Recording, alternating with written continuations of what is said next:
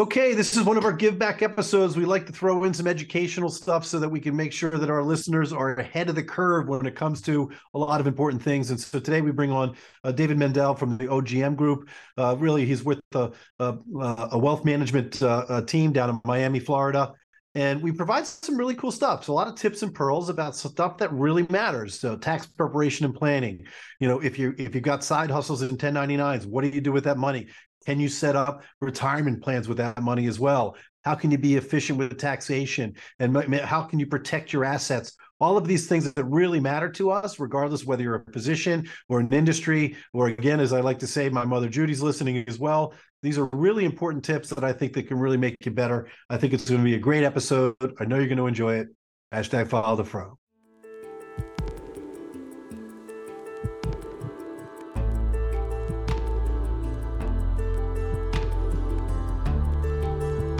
From Medical Media, this is The Ortho Show.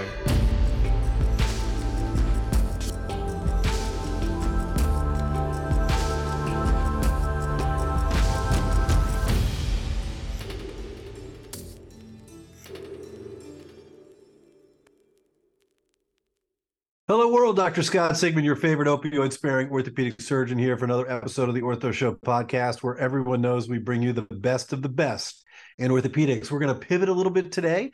We're actually going to try and provide an educational episode, something that should be very important to everyone, regardless of whether you're an orthopedic surgeon, an industry, or even my mother, Judy, and that is, what do you do with investments, right? And so we're bringing on David Mandell, who is a partner at the OGM Group. You can see up here for those that are watching. He is in an asset protection, wealth management, financial planning consulting firm, and really works in the space with doctors. That's where he has carved out his niche, whether it's at specialty meetings or a number of the books that he's written. But really, he likes to help and assist doctors in their investments. I can't think of a more important thing right now, David, as I look at the landscape right now of what we're dealing with, whether it's unsettled times with increasing interest rates, and stock market sucks right now, and inflation is high, and banks are closing down. So, man, if there's ever a time that we need you to give us some advice, it is now. Welcome to the show. I'm happy to help, Scott, as you know, and it's good to be on the other side of the mic. We had you on my podcast. It's great to be here. Yeah, the Physicians Wealth podcast. It was a pleasure to be on, and you've had some of my favorites as well. So we're returning the favor so we can educate our crew as well. So yep. Let's do it. So, yep. Where do you want to start? What's exciting? What's something that we can talk about right now that we can educate our listeners? Well, let's start with something that's a little bit in the news, I would say, and it comes from my background. So you mentioned we have a niche in physicians, and I think it's important for the readers, listeners, and viewers to know that I come from a family of physicians, and they started in New England in your backyard. And I got into this field as an attorney first. I practiced law for 12 years before forming this wealth management firm. And what I did came directly out of my father's experience as a radiologist in Massachusetts, which was being concerned about liability and concerned about being sued. And when I was in law school back in the early 90s, he was looking around for help because he said, listen, I'm trying to treat patients the best I can. I'm reading films every day, but I know I'm not perfect. There's going to be a bad outcome. There's going to be a mistake. And I don't want to leverage my entire family's wealth and everything I've worked for on that. Because, there's malpractice insurance, but what if there's a claim that goes beyond it? And there's actually a pretty well-known case because it involved a professional athlete for the Philadelphia Eagles, an orthopedic surgeon in the practice that treated them. And in earlier this year, a verdict came out against both the physician involved, the surgeon involved, and the practice. As a lawyer, this is important because even the docs who weren't involved in the case are dealing with its aftermath. And the verdict was for over $43 million. So this is well beyond your 1-3 coverage. So you can imagine being the surgeon in that position and the partners in that well-known practice who now have an over $20 million judgment against the practice where a case they had nothing to do with. And, your expertise and the docs you come on are always helping each other. How do I practice better? How do I do best for my patients? And that's fine. And that's great. And risk management is important. How do you communicate with patients? Where I come from, it is the area of asset protection, meaning I don't care what the liability is. I don't care if it's a slip and fall or a malpractice claim or a car accident or a business deal that's gone bad. There's a field of law and wealth management called asset protection planning, which is geared towards helping docs, helping clients, helping your listeners before there's a problem, set things up. So if there ever is a problem and it goes beyond insurance, they're not exposed. And I think that's something that's important for people to know about. Okay, so let's talk about that. But first, I think Yeah. this case is pretty fascinating, right? Yeah. The average person isn't running around making $10 million a year as an NFL football player, right? When you take on the responsibility of caring for an athlete like that, you better have more than 1.3 or 2.6, right? So for our listeners, the vast majority of doctors that cover these types of professional teams are part of self-insured large hospital systems that will back them for this. But still, the bottom line is, you want to make sure that, if there is a malpractice case for whatever reason, regardless of fault, that you're protected, right? And you have insurance to cover it. And the last thing you want to do is have to give up your house because you didn't have a Homestead Act or whatever it is that you're going to tell us that we should do, to make sure that that's protected and covered. So give us, 5 or 6 tips as to what we can do for asset protection in that situation. Yeah, perfect. So first is something you already mentioned, is take advantage. Every state has an exemption statute. Okay. And Massachusetts, I happen to know, actually improved their homestead significantly in the last 10 years. But all 50 states have exemption statutes. So understand what those are and take advantage of them. As an example, okay, I'm a lawyer. I wealth manage for physicians. I am involved in some startups. I'm not really high exposure, but when I bought my house in Florida, I made sure that the acreage was below the Florida exemption amount in terms of, it qualifies for the exemption. Now I'm not worried, right? Because it doesn't really, I still want to practice well and treat my patients well and drive well on 95 down here, but I want to take advantage of the exemptions. Then number 2, about half the eastern states, so about a quarter of the states, have something called tenancy by the entirety, which is an ownership form you can have with a spouse. Okay, so you got to be married. And of those states, about 10 or so really protect those at a high level, meaning if you have the ownership of a bank account or a piece of real estate or your home, in that ownership form, even if they have $1 billion judgment against you, if they don't have a claim against the spouse, it's irrelevant. So again, understand that. When I moved to Florida, I knew about that statute because, of course, I do this. But I went to Bank of America, and there were all these boxes to check on how am I going to set up my checking account. And that was like the last box. And I guarantee you, most of the docs down here didn't know to check that, right? And they should. Okay. Number 3, legal tools like, and this goes beyond our scope today, but limited partnerships, limited liability companies, different types of trusts, all these legal tools, which is what lawyers do. When I say this as a lawyer, who help folks say, listen, we don't have great exemptions here. We don't have tenancy by the entirety here. Let's say a listener here is listening in California. You don't really have either of those 2 good options. So what about some tools I can own and control, but that will give me some protection better than just having it in my own name?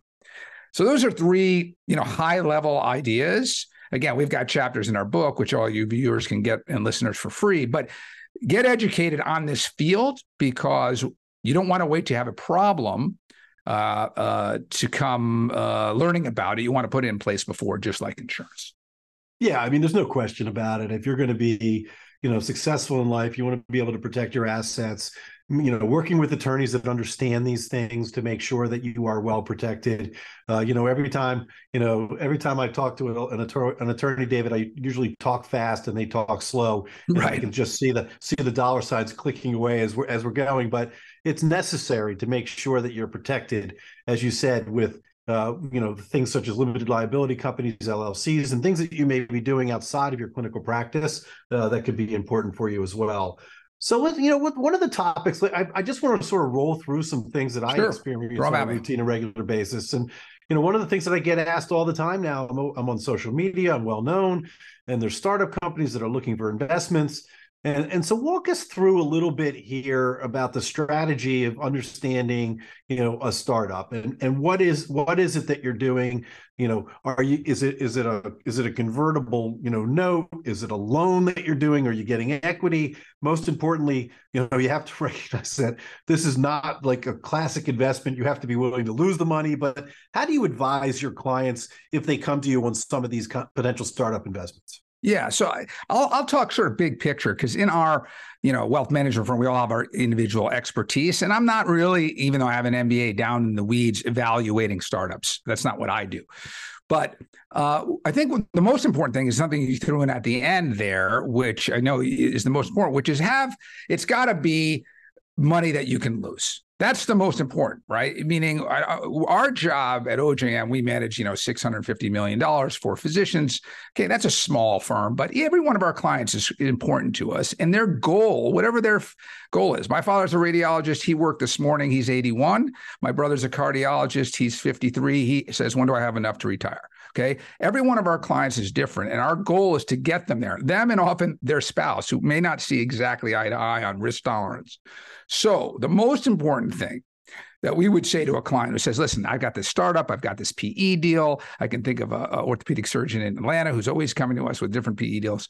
So listen, first, let's make sure it's not a big piece, and it's, what that means big, it's individualized, but of your retirement portfolio. Okay, let's make sure it is dollars that you can, A, maybe risk to lose, and B, can go without from a time horizon because it's going to be liquid.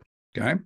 Once we get past that threshold, now we've got a certain amount of money that might be in startups or a venture or even crypto or what have you.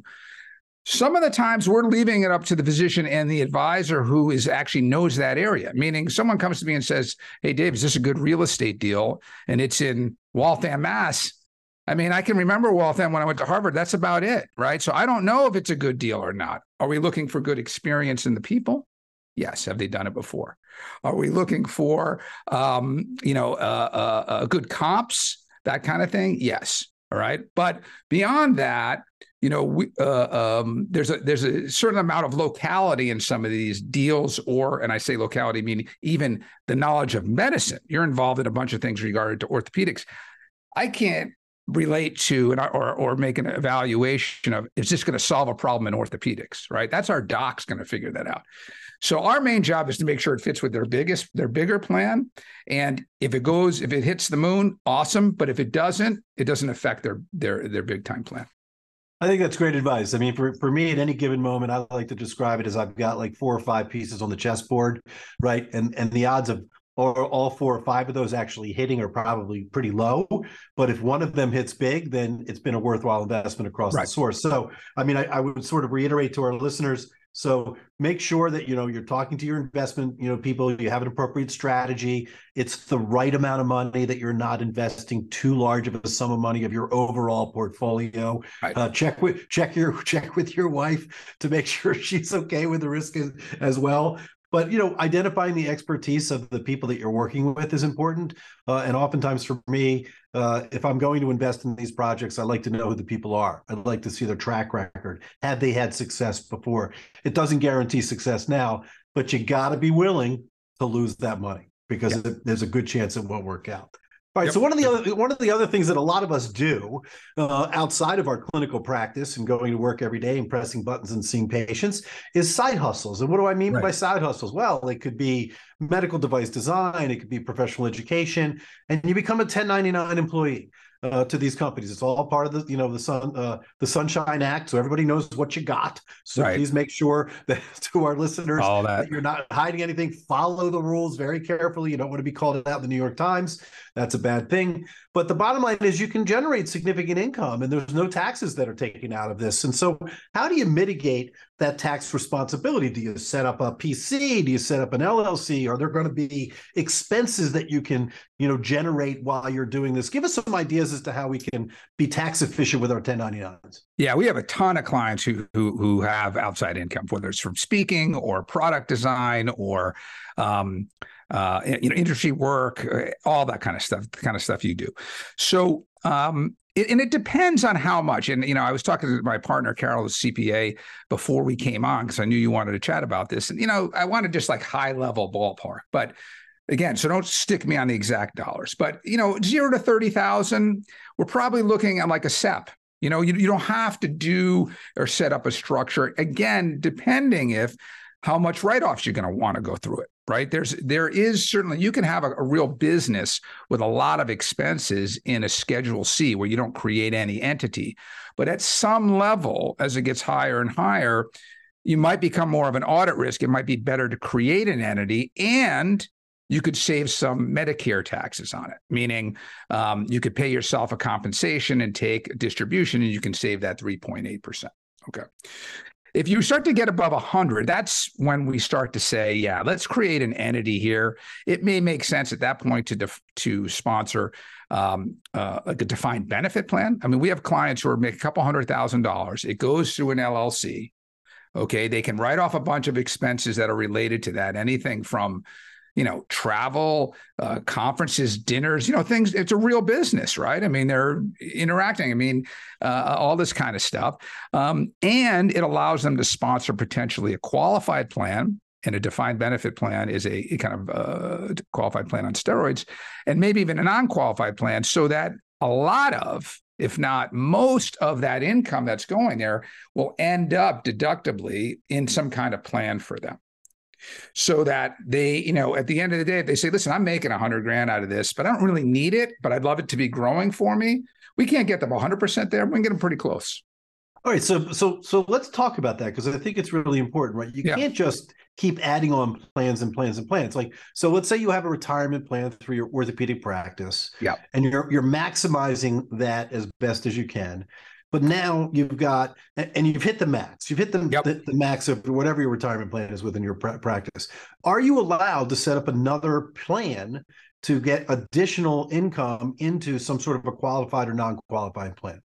Well, I'm not billing you, so I'm going to make this in fact, I want to get back to one thing you said, which is success factor in dealing with lawyers. If you can, try to work with them on a flat fee basis. I mean, that's the way I've tried to work my whole career. Nobody likes. We don't like, lawyers do not like our client who wants to get off the phone quickly, and we can't give them the real answer because they're so worried about the last minute. So I wanted to make that point. It popped up, but that's a serious point. In a joking way, I'll give you the answer. The answer is yes, you can, but like anything, it depends, right? That's the lawyer answer. There's two sets of rules. There's the controlled group and affiliated service group rules. So control group means, do you own essentially 50% or more? So in that practice, if you're just one of 8 docs who owns it, fair game. You can set up another qualified plan, okay, that puts away just as much, if not more, than the one to practice. If it's just you and another partner, or just you, probably not, okay? So that's the first test. Then it's affiliated service. Are these doing the same things, right? Like you couldn't have the surgery center and the practice, each with its same, with different plans, because they're involved in the actual delivery of services. But here you have something, again, classic case. You're one of, let's say, 8 partners. You do a bunch of industry work. You're making money there. You can do a plan that is as equal to like a profit sharing plan at the practice, or even greater, like a defined benefit plan. So you can't have multiple bites, but you got to play by all the rules. I think that's great. That was a really solid explanation, because I think that sometimes gets lost. So again, for our listeners, I want to be clear about that. So if you're in a 2-man group and you own 50%, that's a problem, but most of us aren't. Most of us have at least a few partners. So you can have whatever your plan is through your orthopedic practice, and there you're clinically taking care of patients. You're generating income as a doctor. Now you have additional income. Let's say it's $100,000 for your side hustles, which are 1099s. You're not practicing medicine. You're consulting, you're teaching, whatever it is that you may be doing, and that's separate. And that's so in the eyes of the IRS, that's a different vehicle, and so therefore you can put money aside into that plan and go. So I think that's really solid advice. Yeah. And it could even be practice of medicine if it's unrelated. Like my father, he was a radiologist, so he had side hustles back before they called them that, right? Reading films at night for chiropractic offices. He would work for the VA, which obviously they didn't pay him like a 1099. But there were things that you can still use your license in other ways. It just can't be affiliated service with the related main practice. Yeah. Awesome. All right. So Yep. we're going to segue into the next topic, which I think is Sure. one of the hottest topics. So, Yeah. my private equity group and Chris Fusco, who is our CEO, sometimes makes fun of me because he says that orthopedics is my side hustle. But I got to tell you, Chris, I'm still working really hard. I did my 7 cases today. But, that's one of the things that we're seeing. So it Right. sounds to me like you have some clients that have become a part of that. I'm just curious, because I know it's probably not just orthopedic surgeons that you deal with as well, but Right. what's been your experience with your clients as far as private equity is concerned? And then have you seen anybody go through a second bite yet, or evolution of private equity passing on to the next group? Yeah, you're right. So we have docs in all different types of practices, and we've seen this for a while. I mean, going back, I think originally to pain management, I can think of a practice that was clients of ours who became the platform. And I can think of another practice that actually became acquired by them, in addition to lots of others. And they certainly had bite one, or number 1 and 2, and it might have been 3, because we're talking about 12 years from now. So I haven't followed where the deal has gone. But we've seen it, go into all different practices. Dermatology was kind of after that, and ophthalmology, and now, orthopedics. And I think, in my perspective, just doing this and working with clients for, nearly 30 years now, is that I think the big positive is that it shows physicians that there's value to their practice. And that was not the case in the mindset of many docs. I had a lot of docs, 10 years and earlier saying, I might just, lock up and see if any, or I'm just going to leave the practice and get 6 months of receivables. And I was always of the mindset that did not make sense, that there was a real value here. Yes, of course, there's the medical practice, there's the physician treating the patient. You can't move that out. But with the advent of PAs and in extenders, there is even treatments that doesn't have to be by the physician. And there's all the value of everything else, the marketing, getting docs, getting patients to the practice, and them coming back for additional work and all that kind of stuff. So to me, it's a net positive. Now, do we have, we have our podcast. We've had some docs on talking about their considerations going through the practice. I have an orthopedic group that was 2 years after the practice. The CEO and one of the docs talking about how they had to go through COVID together, and, the stresses and the things that went well and didn't go so well. I think self-selecting people don't come and talk to me about deals they're not happy with. I hear more from people who want to get on the podcast and talk about deals they're happy with. But I think, in my view, overall, it's a positive, because it at least gives physicians a choice, that there is a business exit here. There is a partnership. There is a way to be entrepreneurial and do something bigger than like a standalone practice. And to me, that's a positive thing. Yeah, I mean, value, you said it very well, right? I mean, if I were to retire tomorrow, I'd probably collect on 3 months accounts receivable. I can't go and sell a practice of 30 years to some new guy coming out, because the practice has been established based on my goodwill and the relationships that I've developed and the master expertise that I've developed, that people Right. seek you out. So this is a unique way in which you can have value to your practice. It has fair market value that can be sold and upon completion, and then all of the other benefits that we've talked about in other podcasts, where scaling of the economies of scale and best practices and things like that. But I think it was nice. I wanted to be able to bring it up just so that as a financial advisor, and that you've sort of been through this with some of your clients in a successful manner as well. So we're coming close, but Can I just make one other point before we finish that, which is our role. We're not transaction attorneys. I'm not an M&A attorney. I'm not an investment banker. But what we do is we help clients understand, what is it going to look like day 2 for them and the family, right? So they're going to get this chunk of change on the first transaction, but their income may come down. And they might get a second bite, but might not. So let's model that out. So again, doc and spouse, and it could be 2 docs, right? All right.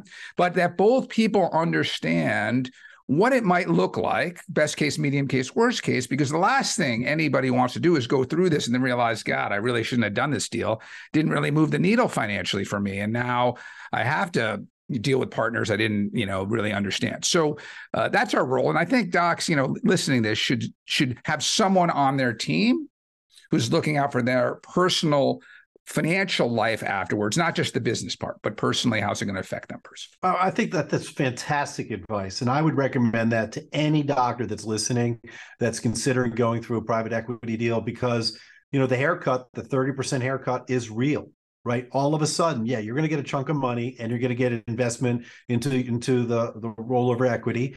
But at the end of the day, you're going to make 30% less than you did. And what I've experienced is that my kids have not stopped ordering DoorDash at all, as if anything, the DoorDash rate has increased since we've gone to private equity. So my expenses haven't gone down, but my revenue has. And so you got to plan for that. You can't just take the money and just go and run. So solid advice there, Dave. And I want our listeners to think about that, to find a financial quarterback or a CEO of the house to help out with that for sure. So let's give a couple of quick pearls. It's a really small topic. Okay. How about like tax reduction? So you can give us like 2 minutes to know, but for real, give us just some ideas and thoughts to your clients when you talk about tax reduction and tax planning preparation, as to some of the pearls that are required to make sure that you get this thing right. So yeah, I think number one, quick, is just realize that tax planning is not the same as tax preparation, return prep. So a lot of docs will come to me and say, yeah, I've been with my guy or been with my woman for 20 years. I've never been audited. I seem to be fine, but they're never bringing me ideas. Okay. And that's okay. Right. I just talked about my partner, Carol, who I spoke to at OJM Group. What we do is bring that forward-looking tax planning to clients. We're not here to replace anybody's accountant. Carol does not want to be your CPA. Okay. But we have the benefit of working with 1,500 physicians and all their CPAs. So we're kind of looking at what the best practices is at the practice with 1099 income, with personal expenses, as we have new opportunities with things like the Secure Act or changes to Roths. What are the best practices? And if you're only talking about that to your accountant after the first of the year, when you're getting all your stuff and giving it to them, the K1s from your startups and all this stuff, it's too late, right? Forward looking is tax planning. Backwards looking is tax prep. So if you're not getting tax planning, get it. Okay. It doesn't have to be from the same person who's doing the tax prep, but those are two different skill sets. I say in lectures all the time, what do you think tax attorneys do? Almost none of them prepare tax returns, and only a few of them do controversy work where they're fighting. So they're doing a lot of planning, and that's what we try to do. So that's number one. Number two, benefit plans. We talked about that a little bit with 1099 income, but make sure you're doing the best you can with write-offs, with qualified plans at your practice, but also non-qualified plans. And we can talk about that another time. But non-qualified plans basically act as unlimited Roths where you don't get a deduction today, but they grow tax-free and come out tax-free. And this is what executives at, banks and all these other firms do. They may do it with stock options. We can't do that, but we can do it with other asset classes. And it's something that people should be aware of that's out there. I mean, that's great. I think that, as I look at this, Dave, I think what you do and you function as is a way to coordinate all of these important people that are providing you advice and counsel, right? As doctors, we're experts at clinical care. We're not experts necessarily in running the stock market or tax planning or, all of the things that are necessary to have financial success as we move forwards. And so having a quarterback or a CEO, someone like yourself that can help to organize all of those things together, I think provides for better communication and hopefully people to have more success with their overall investment strategy. I mean, that was the vision of creating the firm when I left law practice, was create a multi-specialty practice that had a diagnostic element to it. So people could come to us and say, hey, just help us for a flat fee, not on an hourly basis. And then some of them will become long-term clients, and to provide education. So, I'll plug our books. You can get them. We're going to have a special code for this Ortho Show. We'll call it Ortho Show 23. And you go to our website, ojmbookstore.com, and get any of our books for free as being a listener here or a viewer. And we hope people get educated. We've had 20,000 docs get our books. I wrote a book called The Doctor's Asset Protection Guide, 1998, 25 years ago, but only 1,500 clients. That means 80% of the folks who get our book, go to their local person, and that's fine. Right? Some people will become clients. What I want is docs to be educated and be as effective and efficient as they can be and not make mistakes. Well, that was our goal here today, David, is that we wanted to be able to educate our listeners and our viewers. As for the people that are going to be watching us on the YouTube channel, you're going to be able to see Dave's contact information. It's all up front. We'll make sure that all of that information is also inside the feed for the Ortho Show as well, so you'll be able to find that without a problem. David, it has been a pleasure having you on. We really greatly appreciate your expertise and your ability to help educate our listeners. Pleasure to be here. Thanks for having me, Scott. Really appreciate it. My pleasure. This is Dr. Scott Sigman, #FollowTheFro, host of the Ortho Show. Till next time.